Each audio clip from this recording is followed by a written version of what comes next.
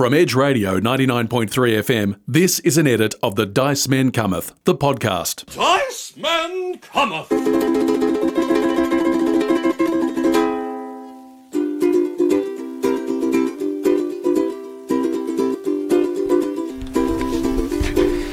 You are listening to the Dice Men Cometh here on Edge Radio 99.3 FM. It is the 26th of December. That is Boxing Day. I think it's also known as Proclamation Day in other parts of the world. But we are here, not one, not two, but thrice. Dice Men for episode 290, the most important, nay, my favourite episode every year, our top 10 games of the year, lads. No mucking around today. We're going to get straight cracking into it. But of course, we're doing that with the help of our good friends at LFG. Absolutely.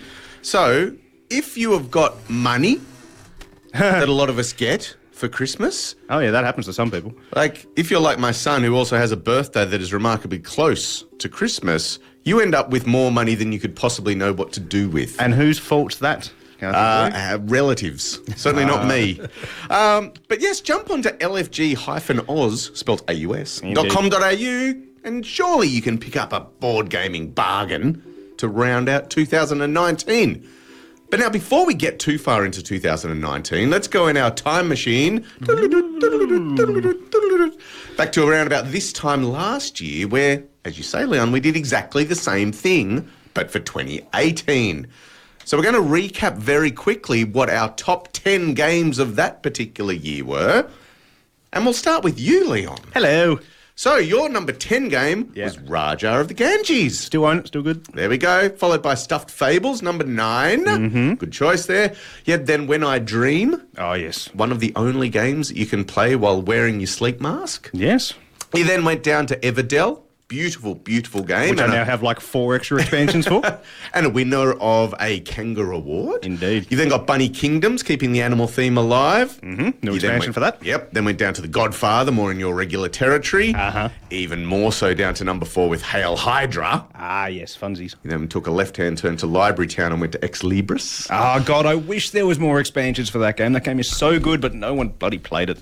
Yeah, it's true. You then went big in the minis way that only you can do with Rising Sun and finished up in a tiny little box with a hell of a little game that was Werewords. I absolutely stand by that being number 1. I've still played it a very large amount this year. That is a good indication. Now, Garth, would you like me to whip through your previous top 10 Please for do. 2018?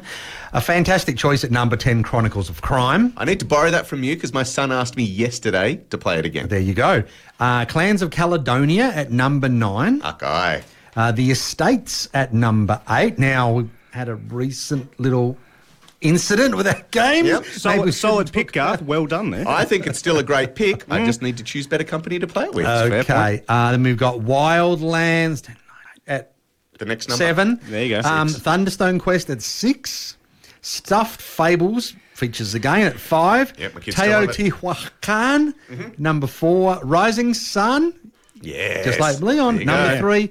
Quacks of Quedlingberg at number 2. And Raja of the Ganges, which was Leon's butt end. Yeah. You've got it right at the front. Yeah, we top and tailed with that one, didn't Yeah, we? we're very much a human centipede of games last year, which you were about to find out, because Marky Boy, your top 10, you started in the wrong order by putting Werewords as your number 10. Oh, so if we were a human centipede, I was the front. Let's not go into the logistics of it.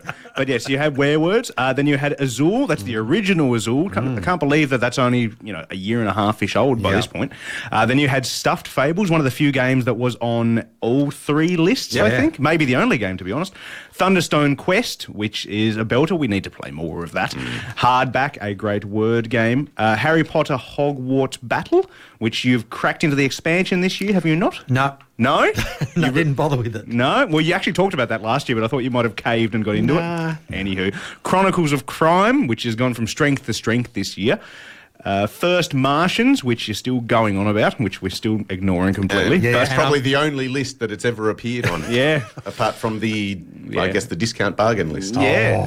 Hey, that's where you picked it up from, Sunshine. But you enjoyed it, and I'm glad you did. Yep. Charterstone, kicking the legacy into there as well. And your number one, another game that I know have many expansions for, is Fog of Love. Yep. Stared at those 3 expansions yesterday thinking, must be about time to crack one of those open. Well, it's probably been at least a year, if not, a little bit longer. Yeah. So that was our games of last year. Now, something before we crack into the song, we need to remind people that when we do our list, that it is the top 10 games that we played in 2019. Not necessarily games that came out that year. However... They were new to us. They were new to us, because you've got to remember, we are from Tasmania, which is the bottom of this planet that we live on. And getting games to Australia ain't easy, and getting games to Tasmania is even harder. So the list you're about to hear over the next hour or so, they are all games that did come out officially in 2018 or 2019, but they're all games we played this year. We also played some pearlers that came out maybe 5 years ago or 10 years ago, and we've showed a little bit of self-restraint for once and not put them on the list. So Cosmic Encounter will not be my number one. No, not this year, although it was a few years ago. So we're going to crack into our songs, and then we can get on to our number 10. You're with Edge Radio 99.3 FM. Hi, I'm Merrin, and I like beating the dice men at games. And here we are waving the flag as board game ambassadors all around Australia, everywhere we travel. But tonight we're here in the Edge Radio studios. It's 99.3 FM. You are listening to The Dice Men Cometh, proudly sponsored by lfg-oz.com.au. They've got some events on, I notice. I think they've got a New Year's Eve or a New Year's Day gaming special day. Awesome. Saw it on Facebook, but yeah. What a hell of a way to ring in 2020. Check out their Facebook page, and as you said, Garth, check out their web store. Indeed. Now, before we get to our top 10s, where we're going to start, surprisingly, with 10 down to 7, I just wanted to give a collective honourable mention to the Australian board game designy scene, because 2018, late 2018 to 2019 has been a pretty good year. Yeah. Now, I've not included some games that I'm sure we must have talked about last year, like The Brigade and Lucidity. But games that have come out in the last 12 to 18 months, War of Supremacy, Fairy Season, Fluttering Souls, The Stars Align, Baby Dragon Bedtime, Panakizi. All of those have got Australian designers, and they have been either successfully kickstarted or gone to retail or been able to be publicly gotten. And that's a pretty amazing thing for, the hobby in Australia, which is still sort of fledgling, I guess. For me personally, it still is waiting for a big box game.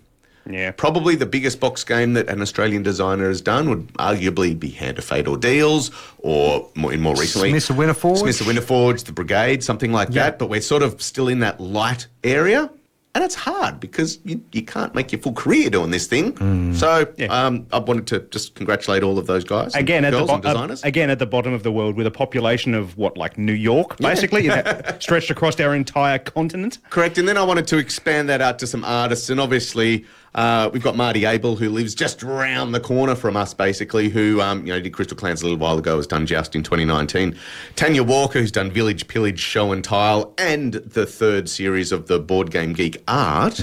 She did Terraforming Mars, which I'll show you later, Mark. Looks spectacular. And then Ian O'Toole, who just continues to design graphically and artistically. I just wrote everything. Yeah. Because his name is on so much these days. He must just not be able to sleep with the amount of art he has to do. The amount of milk that boy must drink to keep the strength of the bones in those hands, the amount of work that he does must be insane.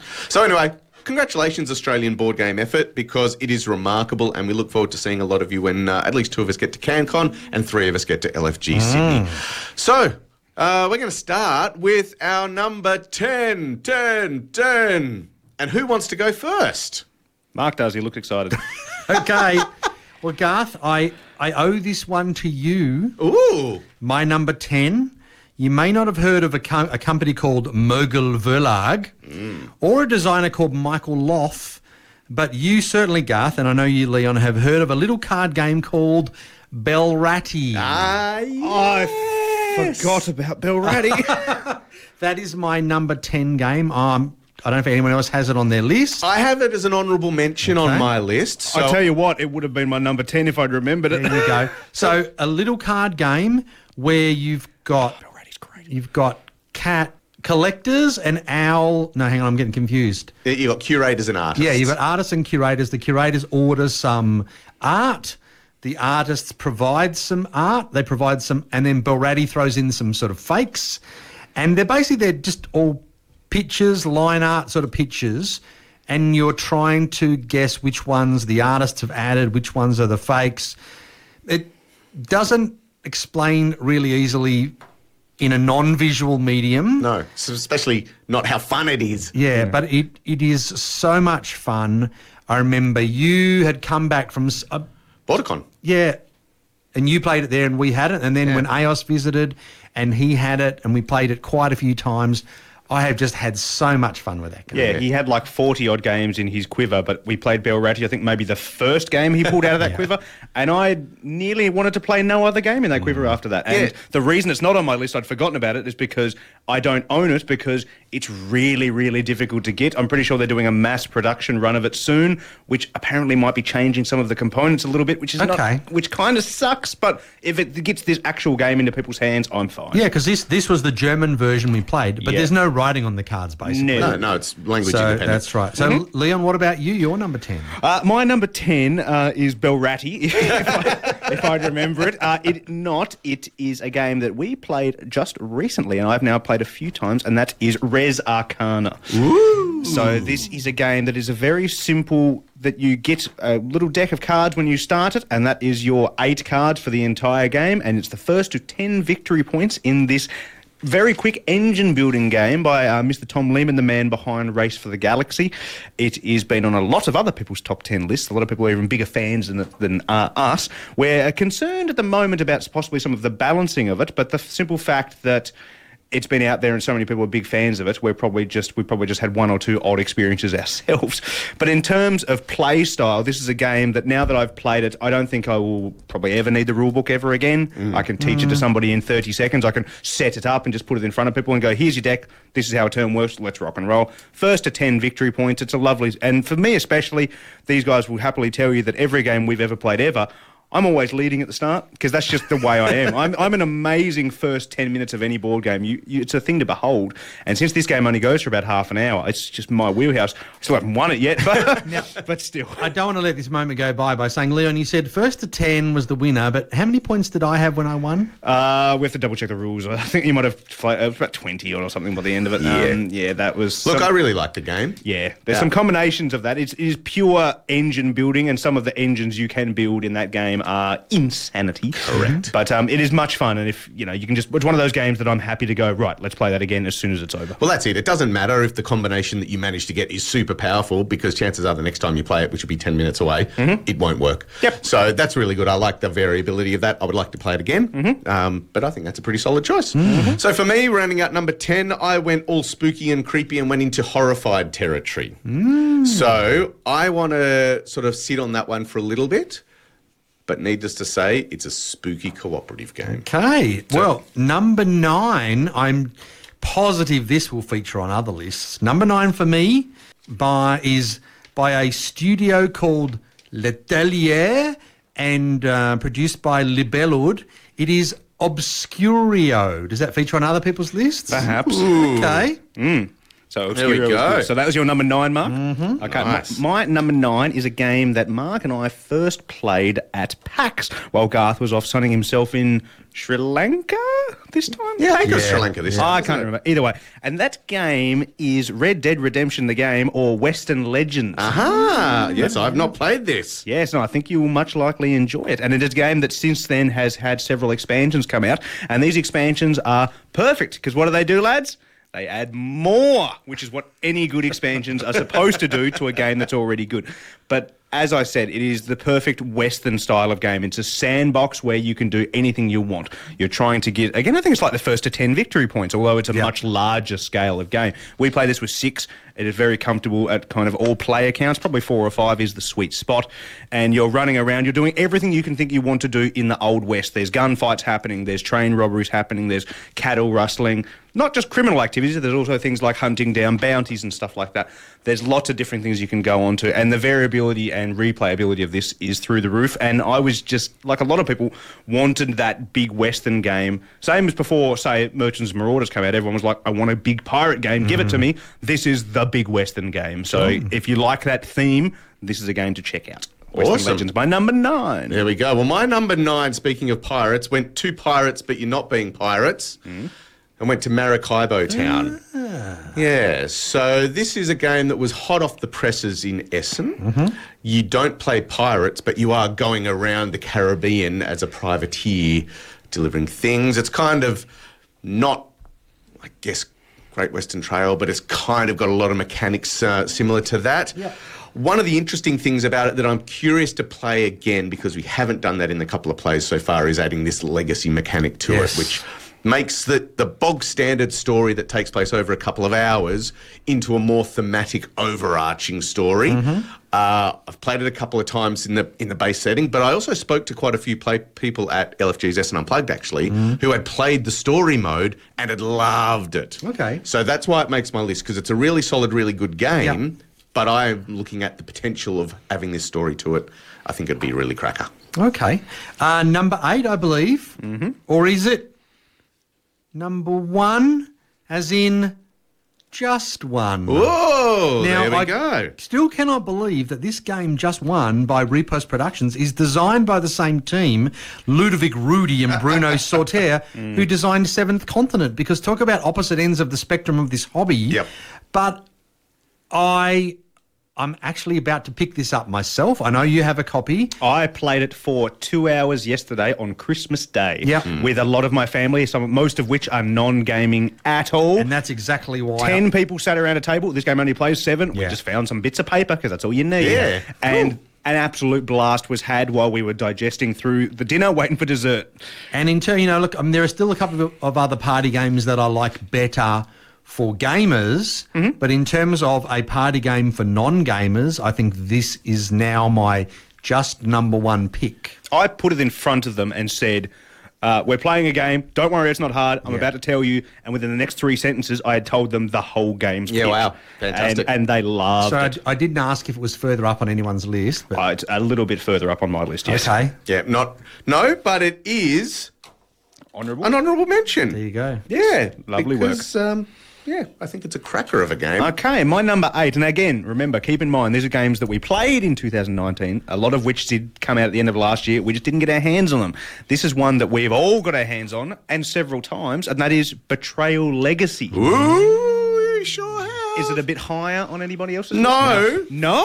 Not for me. Really? But only because I've put a self-imposed Not until you finish it? 2019. Oh, yeah, and that's it's fair a enough. 2018 release. That is fair enough. It is one of my honourable mentions, Yep. for sure. Yes. I've only got like 3 or 4 games that I've played more than once that are honourable mentions. Yep. It's one of those. Yeah, okay. So Betrayal Legacy, it is Betrayal at House on the Hill, but the Legacy version, so every game of this is different, and you're following somewhat of a loose story of mainly just this house. This house is the centrepiece. This haunted house is the centrepiece of this story. And every generation, every 30 years or so, something new and crazy and spooky happens at this house. And some of your characters may have survived from previous times. They may be a whole new descendant of previous people. And the house changes because it's legacy, based off the way that you play and things you've done. So like you might pick up an item that your great-grandfather used to kill a ghost with 3 generations ago or 3 games ago, and because of that, it is now extra stronger in your hands. And Betrayal at House on Hill is one of those games that we've said it for years, that it's a game that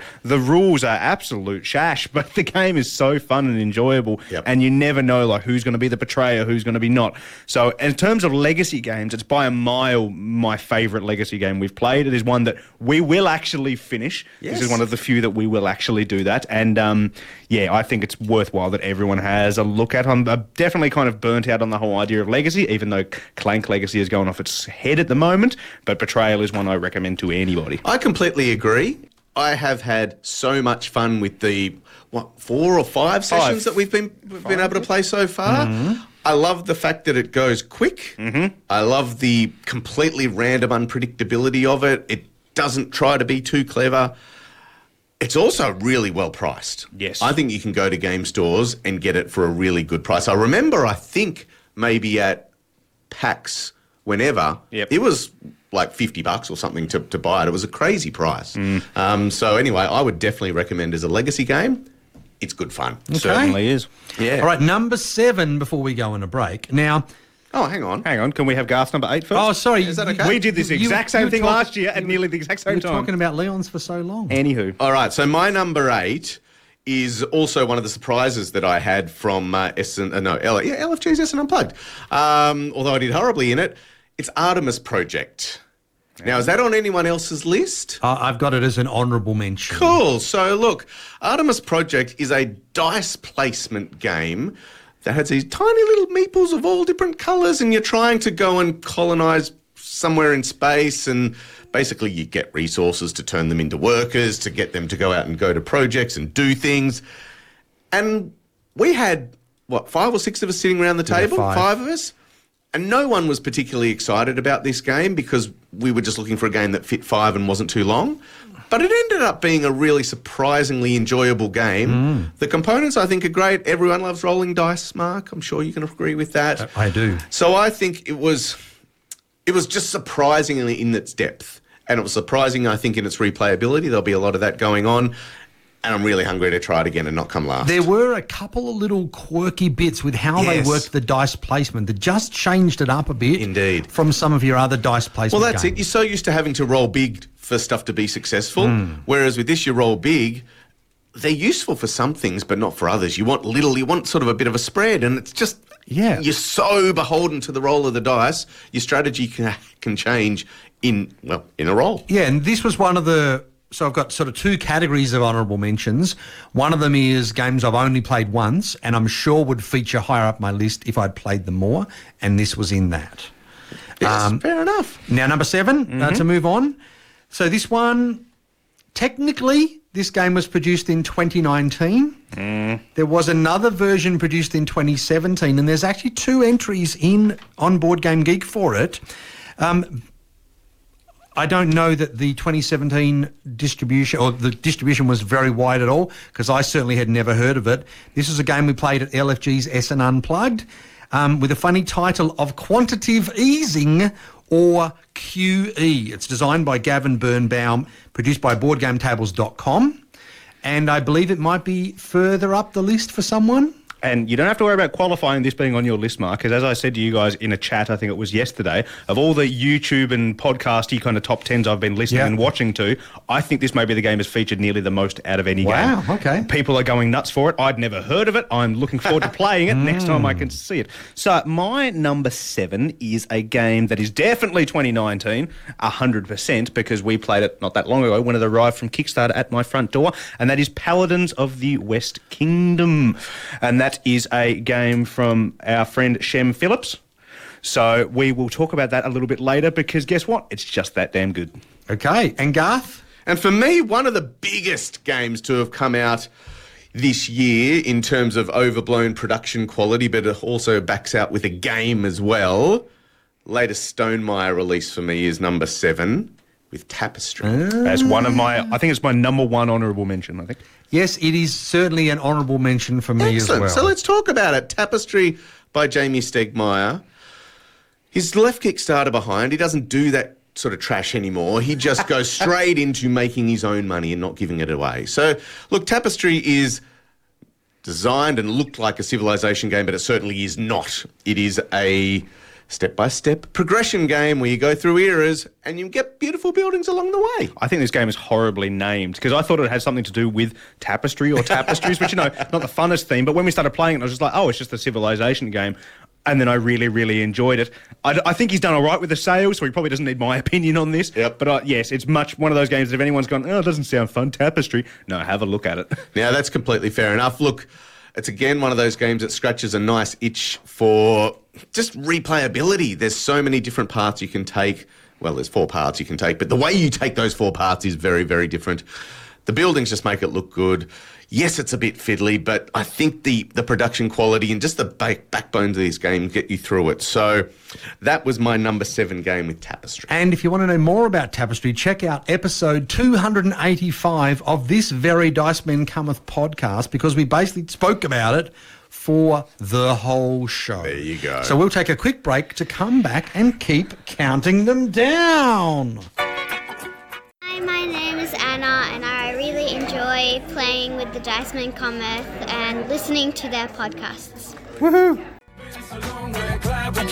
Aussie boys, the Hilltop Hoods there with Still Standing on Edge Radio 99.3 FM with the Dice Men Cometh, proudly brought to you by lfgoz.com. Oh, hyphen, sorry. Is it hyphen? Yep. lfg-oz.com.au. I always forget. I'm not that good with the grammars, these boys are. Anyway, number 6, Marky boy. Number 6 is a little game that was so heavy I didn't even carry it to BorderCon, but I played it there for the first time ever, thank goodness, even though I own it. That is Brass Birmingham by Martin Wallace, Gavin Brown and Matt Tolman, and produced by Roxley Games, which, Garth, you've played. Mm-hmm. I have. I don't know if it's on your list. It is on my honourable mentions list because it's a re-implementation. Yep. And I was being a little bit strict because my list was crazy this year and I had to be ruthless. Still not 100% of my choices, but go away, Mark, it's your choice. Yeah, well, and as you said, it does re-implement a bit the original Brass. They came out with 2 versions, Lancashire, which is sort of like the pure re-implementation, and this one, which they did, in hindsight, they did change quite a bit, and that's why I'm comfortable with it. It's been very popular. It was one of the nominees for the Kanga Awards, and it's probably, it's been remiss of me not to get it back to the table since BorderCon. It just is tricky to teach. I was lined up to teach it. It only plays 4 players. It's heavy, but the experience I had at BorderCon, I loved it. Well, when you need someone else to play it, I'll more than happily be there at the table. And I'll Leon. happily play it for the first time. Okay. Right, my number 6, in a year where if I only did Garth's and did only 2019, this would be much higher on the list, but it's sitting at number 6 at the moment, and that is something Garth has already mentioned, which is Horrified. Yes. Move Over Pandemic, the number 1 co-op board game that you were for however long, over 10 years now. You can step aside because Horrified has very much taken your place, in my mind anyway. Mm-hmm. And when it comes to introductory games, when we do probably a list at that sometime this year, what are the good ones that have come out in the last year or two? It's absolutely that. It's got your old-timey universal monsters. You can get to pick which ones you go up against, which is kind of the equivalent of what disease do you want to take down, except they're all universal monsters. You've got your Frankenstein and his bride, you've got your Dracula, that kind of stuff, and you're all working together. Like any good co-op, you can have your quarterbacking and your alpha gaming, but that's what are you going to do? But it's light-hearted enough that you've played it with, your kids that are, 10 years old or so? Yeah, 9 and 12. Yeah, exactly, which is about, that's happily, you could play it with people that age or above. It's a game I've played 3 or 4 times now, and the combinations you can play it and the ease expansions that will most likely come out for this. And it's a match-produced game as well. This is a game that you can find in Target and Kmart in the States. Wow. It's Ravensburger. Yeah, not necessarily here. To be this good is quite impressive. And if you go into BGG and look at the custom bad guys people have made, which you can easily print out for yourself, there's about a dozen of them already. So they will 100% be expansions for this because it is a cracker. And you're very right. In terms of pandemic killing, selling this game to my kids as opposed to going around the world fighting cures to my kids, just doesn't compare. No. So my reservation about it is that there are only half a dozen monsters in it so far. Yeah. But the great thing about that is your combinations of monsters are very, very different. The way they act is very different. The strategies you have to take as a team to fight them successfully is very, very different. The art style is that sort of 50s schlock horror in a lot of the way, which just looks fantastic. I really like this game. I almost did a kids list, and it would have featured incredibly highly on the kids list. Exactly. Yeah. What about the list you did do? The list I did do, well, number 6. Yeah. Heard so much about it. Yeah, well, the list we may do, I'm going to just say it and then see if it's on someone else's list, but it is about fighting aliens in space. Yeah, perhaps. Yeah, it might be up there. So I'm not even... So should I mention it? I have to mention it. Sure. So we're mentioning Nemesis Yeah. for the first time tonight. Yes, for the first time. Not the last. No, Mark, number 5. Number 5 is a little game by a little-known guy from Germany. They call him the Wolf, Wolfgang Worsch. Leon, you haven't played this game yet, but it may even feature on your list. It's that good. Oh, good. Taverns of Tiefenthal. It is a 2019 release from Schmidt Spiel and North Star Games. It sure is, and it does feature on my list just a little bit higher. There you go. yours. Lovely. So my number 5. Now, this is where the whole 2018, 2019 thing I've blurred the lines a little. Only because this game is near impossible to get, and it is still near impossible to get. We talked about it, I think, last week, and that's 3 Secrets. Yeah. And there is a new version of it that came out this year, which is probably the one you'll probably be able to get your hands on, which is 3 Secrets Crime Time, which is definitely a 2019 release. So if people want to get pedantic, you can just have that one. So if you wanted to listen to us go on about it, we talked about it last episode, so what's that, 289? It is a great little filler game that I think I will be enjoying for years to come, and I hope they do more of them, and I hope it gets into wider distribution. Absolutely. It is really a unique experience, and I like that. So, look, for me, we're up to number 5. Game you mentioned, Leon, Paladins. Yep. So, Paladins of the West Kingdom by Shem Phillips. It's not on your list, Mark, any higher than this. I haven't played it. You should play it. You know, comparing it to Architects. Yeah, no, I played Architects, but I haven't played Paladins yet. So, look, Paladins just takes that mechanics from Architects and I just think makes it better. Your actions, your interaction with players, the speed of the game, obviously the art styling just looks fantastic and consistent. But I think Shem, you know, he's doing it for the hemisphere. Yeah. You know, he is producing these big games, although they come in a relatively small box, but it's just good. Not heavy, medium weight games that you can just sit there and play again and again and again.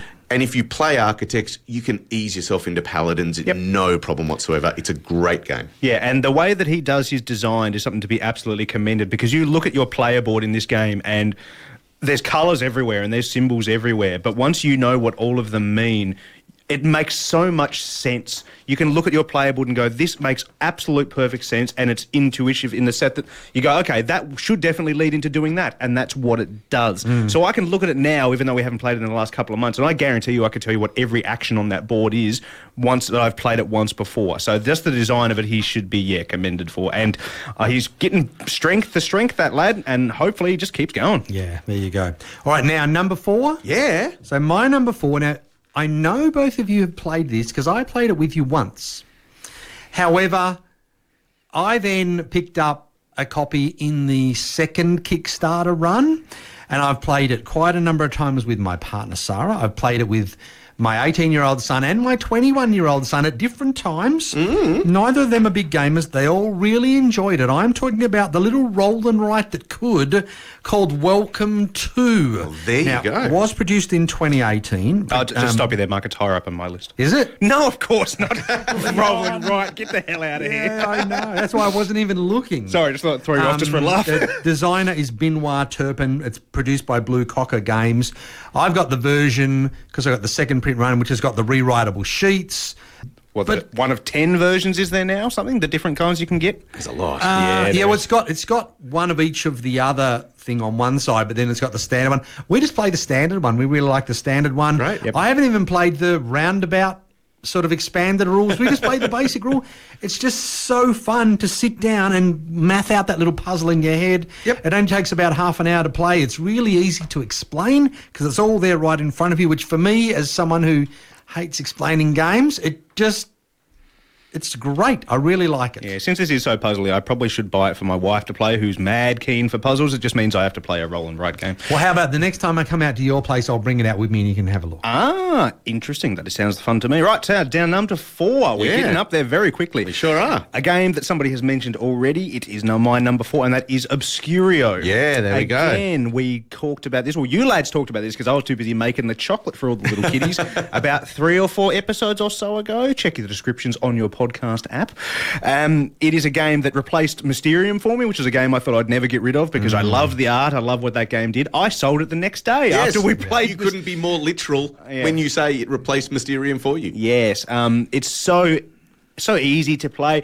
Effortlessly expandable. If you actually look at the box for like all the different art cards that are in it, there's space for 4 times as many as what comes in the base box. I think they're telling us what's going to happen soon, and I hope that they do it. It is really, really enjoyable, and a game that scales well. You can play this with like 4 people. You can play this with like 7 or 8 people. So it is very, very cool. Look, it was certainly an honourable mention for me, and the reason for that is because it's almost the natural progression of a Dixit through to a Mysterium to this. And that's why I was throwing it around going, is it in the list?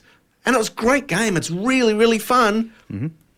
But I just feel like it's just, I'm being totally brutal in it. Wow. But just going, it's the idea is already there and someone's refined it a little bit more. So you feel like it's quite iterative, that it's just like one tiny little step from the previous. And I know that is is the a completely stupid thing to be saying in a hobby like this, where so many games take an existing game and go, tick, 5 degrees. Yeah. You mean like and retheme it. You mean like Architects to Paladins almost kind of thing? No, they're very, very different. Either way, but it is the same designer as Mysterium, so I don't feel bad in selling one of his games to have another one of his games. Right, Garthy boy, you're number 4. Yeah, so one of the games that Mark talked about, a bit iffy with the 2017 and 2019 release, Quantitative Easing, or QE, which is a tiny little game that just sits down and punches you in the face repeatedly.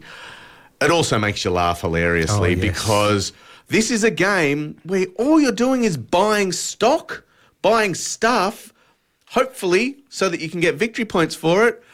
But you can bid anything. Yeah, it's a bidding game where you have no money, so you can just make up how much It's not you have no money, you have all the money in the world. That's You right. could bid 0 or you could bid $500 trillion and you might win it. But the problem is whoever bids the most money in the course of the game is immediately knocked out of the game. So there's that ebb and flow of, you've just won the last couple of things, so you must have been bidding heavy, which means I can probably bid heavy and I can still be under what your bid was, but you haven't bid anything yet, so you can probably just go bang, bang, bang at the end and bid really biggy. But across the game, everyone is just bidding higher and higher and higher, I think, Well, yeah, because and I that's don't know the what's thing. going on. You never know, really, because you take turns being the auctioneer and only the bids are made in secret. So only the auctioneer for that round sees those bids. And when you're the auctioneer, you're going, oh, Garth bid 2,000. Oh, Fred bid 27,000. It's really like that. And then you'll go, surely that's going to win. And then you'll go, Mary bid 2 billion, You It's just not don't quite know. that ridiculous, but it's But it could be. crazy fun. So this is one of those games that I have to play because you lads have recommended it highly. It's, like I said, been on heaps of other top lists that I've seen, and it feels into that category for me, a game like Codenames from years ago, in the sense that I don't understand what you guys are talking about. I've seen videos of how this is played, and I still don't get it because I want to get it to the table and go, oh, it's actually really simple now, I understand it. When it was explained to us, I was sort of like, I'll give it a crack. Yeah. At the end of it, I was just in stitches. It was like, that is amazing. Yeah, exactly right. And it is, in fact, my highest rated party style game by a long, long, long way for the year. Shame is it's just so hard to get. Yeah. So, look, that was our 6 down to 4s. You're with the Dice Men Cometh, proudly sponsored by LFG Australia. Here's a song, and then we come back to our top 3.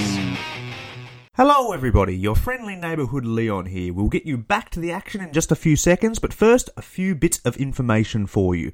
If you're a new listener to the show, or even an old listener, and you haven't left us a review on iTunes, we would really, really appreciate it. We've grown in leaps and bounds over the last few years, and a lot of the reason is because of those iTunes reviews. Because if you throw up 5 stars on there, people all around the world, which we have a fair few international listeners now outside of Australia, have found the podcast because of that. Second, do you know that we have a Patreon? Yes, if you've been listening to the Dice Men for the 5 years or more of goodness we've been pumping free into your ears, if you want to give a little bit back, we're not asking anybody out there to go giving us $20, $30 a month. That's ridiculous. What I would suggest personally is give us $1, $2, $3 a month. I do that myself with about a dozen or so podcasts. I don't even know it's gone from my bank account, but I can tell you that they sure know about it. Every cent we get, we do not spend at the pub as much as we might sound like we do.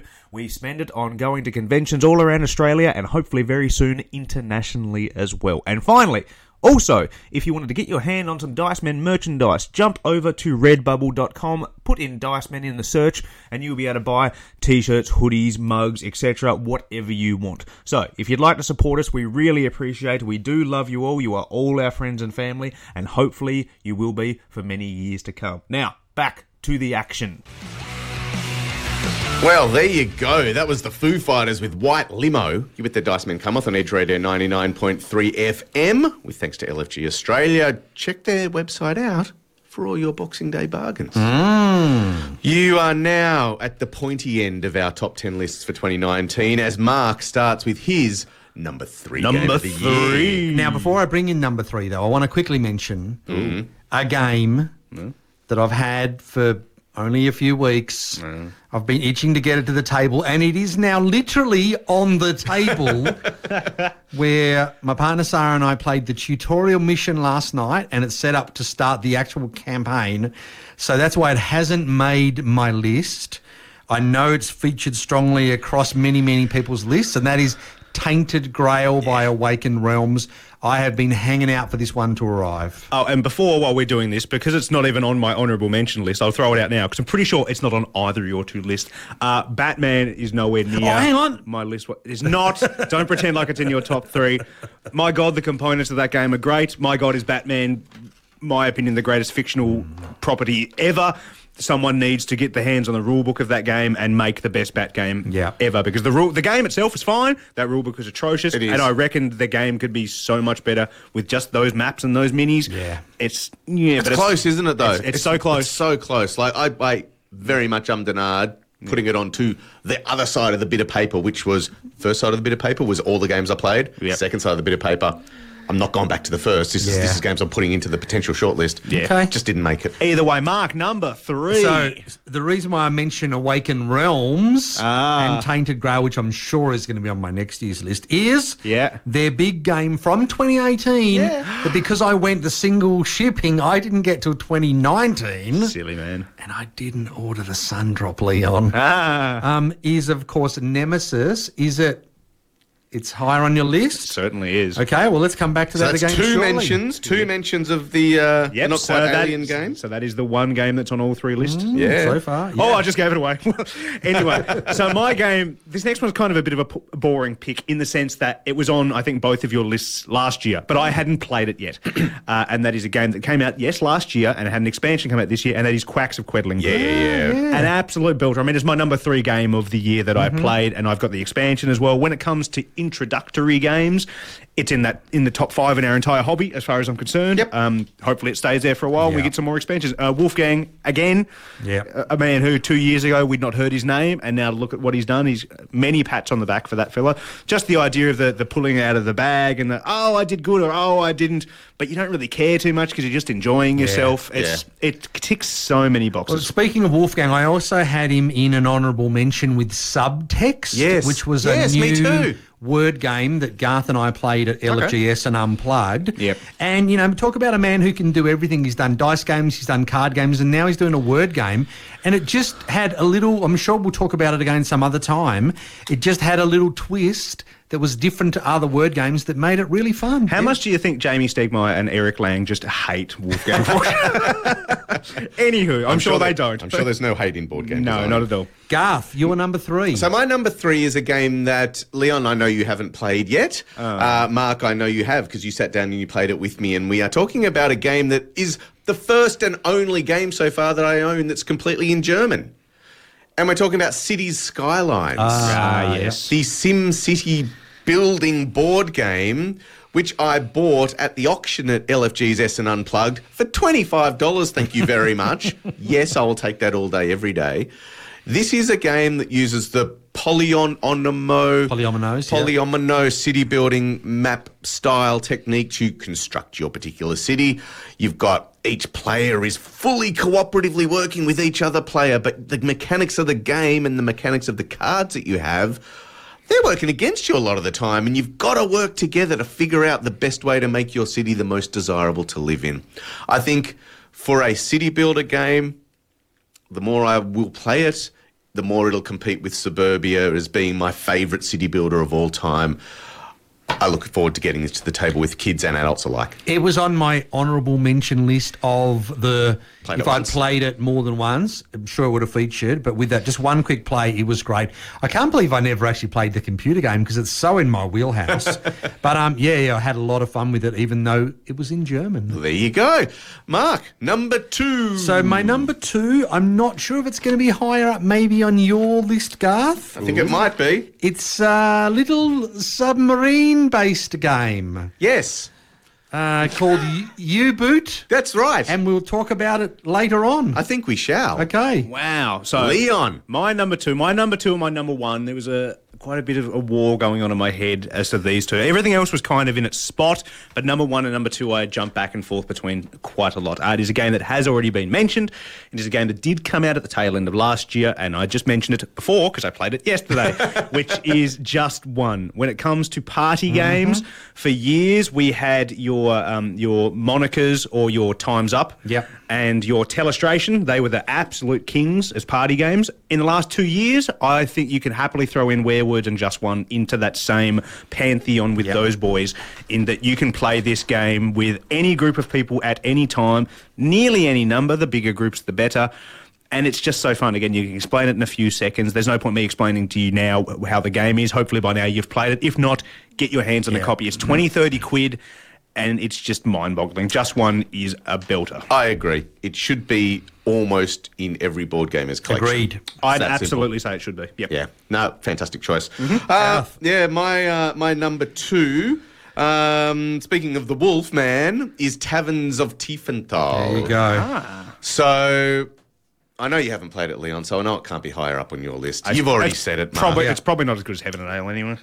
I think Mark died a little bit just then. So look, you are combining everything that was really good about Quacks, and instead of doing a bag building, you're doing a deck flippity over thingy bobby while building the deck. The little wrinkle being that every card you buy goes on the top of your deck, so you have this agency and this control over the deck. You just got to remember to use that agency wisely, and oh gosh, it can go bad quickly. The return on fun investment that you get from this game is remarkable. It is, for me, you can certainly have Quacks and Taverns in the one collection, but I think the modular expansions that are built into the game with Taverns would mean that if I'm at the game store and trying to choose one, it would definitely be Taverns for me. So I think Quacks is a little bit lighter. It sure though, is. And I think, as I said, I think they can definitely both exist. Yes. But I would say if you've played Quacks or if your friends have played Quacks and thinking where to go now, this would be the natural next step. It is so 100%. much fun and so clever. Those little bits of the board that you flip over to upgrade. Yeah, it's a cracker. Yeah, before we get cracking onto our number ones, Mark, has your number one been mentioned yet? Nope. No, I didn't think so. So in that case, do we want to flip the order a little bit? Yeah. Just because it makes a bit of a surprise at the end. Because I don't actually know, mainly because my memory's horrible. So my number one is Nemesis. What? Yes, I know. What? Crazy talk. Who would have thunk it? Only because you got the Sundrop copy. No, yeah, maybe, which I paid a pretty penny for. Yeah. So we've now played this, I think I've played it 4 or 5 times. We've now played it with the Carnimorphs, with my best mates, Adam. We played his copy of that at the pub the other week. This game, when it comes to sci-fi horror, the reason why this is over Just One in my list is because Just One is a great party game. There are other party games that could come along and not necessarily replace it, but I could say that's a party game I'd like better than, say, Just One. I mean, probably Werewolves. Anyway, but Nemesis, I love sci-fi horror, like games like Dead Space, and I grew up watching horror films with my brother, things like Alien. I do not know how someone can make a better sci-fi horror board game, in that it does everything that I want a sci-fi horror board game to do. And all this would take, I mean, it's got enough expansions as it is, but if they put another expansion or two in it that adds just a bit of extra variety, this, that, or the other, I cannot imagine me giving rid of this game. I borrowed Trent's copy of the Alien quadrilogy and watched the first 1 or 2 before playing this with you. Yep. And they just go together so beautifully. As I said, I mean, it's not straight as the movie, but the sense that it creates, the fear of moving around. Where are they? They're in the ventilation ducts. Yeah. It's awesome. And just one final thing I need to quickly mention is that each game of this does take a while between setup and playing it, about 3 hours or so. It feels like you've been playing for half an hour. Yeah, you're never bored. You're always into it. It's always interesting. But you have to sit down at the table knowing, like most of the crew on any space horror movie, you will die. Who's wearing the red shirt? So, Garthy boy, your number one. My number one is the little German submarine that could or couldn't with U-Boot. Now, U-Boot is not a game for everybody. It is 100% not that. But if you are after a simulation in a fully cooperative environment where you need your teammates to be on song. Otherwise, you are not getting out of the harbour, let alone getting the chance to sink some of those English scum. This game is remarkable. For me, it's the best implementation of analog and cardboard with digital technology, just having the ability to use the app at all times to just see your goings on and surroundings. A 90-centimetre long cardboard submarine in front of you. Your world is this submarine, and oh my God, you will go crazy mad trying to get it work because the game throws some horrible, horrible stuff at you. You will die a lot. I am looking forward to the app being tweaked because there are still tweaks coming out to it. Oh, I love this game. I want to play it right now, and I want to sit down and do a legacy campaign of it. It's not going to happen for a while, but I want it. I want it more. It's just Underwater Nemesis by the sounds of it. And look, even if you want to know even more about it again, episode 268 of this podcast. And Nemesis was a few episodes ago. Yeah, and we spent almost the whole podcast talking about because he's an amazing game. Oh, look, for thematically, the game, the genre, it's just up there. Like, for me, This War of Mine and U-Boat, they are vying for territory as number one thematic game. Mark, bring this baby home. For me, I'm amazed you forgot it because I reckon I spent hours and hours and hours talking about this game. It is a game from 2018. I did play it in 2019, but I played it towards the first half of the year, and that's probably why you've forgotten it. It is Detective, a modern crime board game by Portal Games and Ignacy Trzewiczek. And again, for immersion... Mm-hmm. For that feeling when Sarah and I played this, the 5 missions, we were detectives, we were solving crimes, we were using the internet and Wikipedia and a computer database, bringing all those things together, asking what would Luther do when we made our decisions. It just totally took us into that detective genre. And as I said back then, you take something like Sherlock Holmes, you then go forward with the Chronicles of Crime, and for me, Detective even surpassed Chronicles of Crime in its implementation. Yep. I think you could learn some things from Chronicles of Crime with the QR technology and things like that, but I think they have smashed this one out of the park, and I can't wait to try the expansion. Great choice. It deserves to be at the up on a lot of lists. For me, again, it was 2018. It's a great game, though. Fantastic game. So, look, should we quickly bring on some honourable mentions? We've got 1 minute couple left. Of minutes Yes. to go. So we'll go around the table. So, look, I want to first of all give an honourable mention to a game that would have been almost at the top of my list had it not been a re-implementation from 10 years ago, Container. 10th year anniversary edition. Yep. Oh my God. I also would have had Concordia probably in my top 5 if the fact that it wasn't like 5 or 6 years old. And also a game that we played, Forge of Verdun by our good friend Alan Cheshire, which is still a prototype of a game. It's so good. I can't wait for everyone to get their hands on it. A couple of others. Ragusa, we talked about it in just the last show. Yep. And Newton, which we spoke about, which again, both of those I played only once. Yep. I feel like they could have been up higher.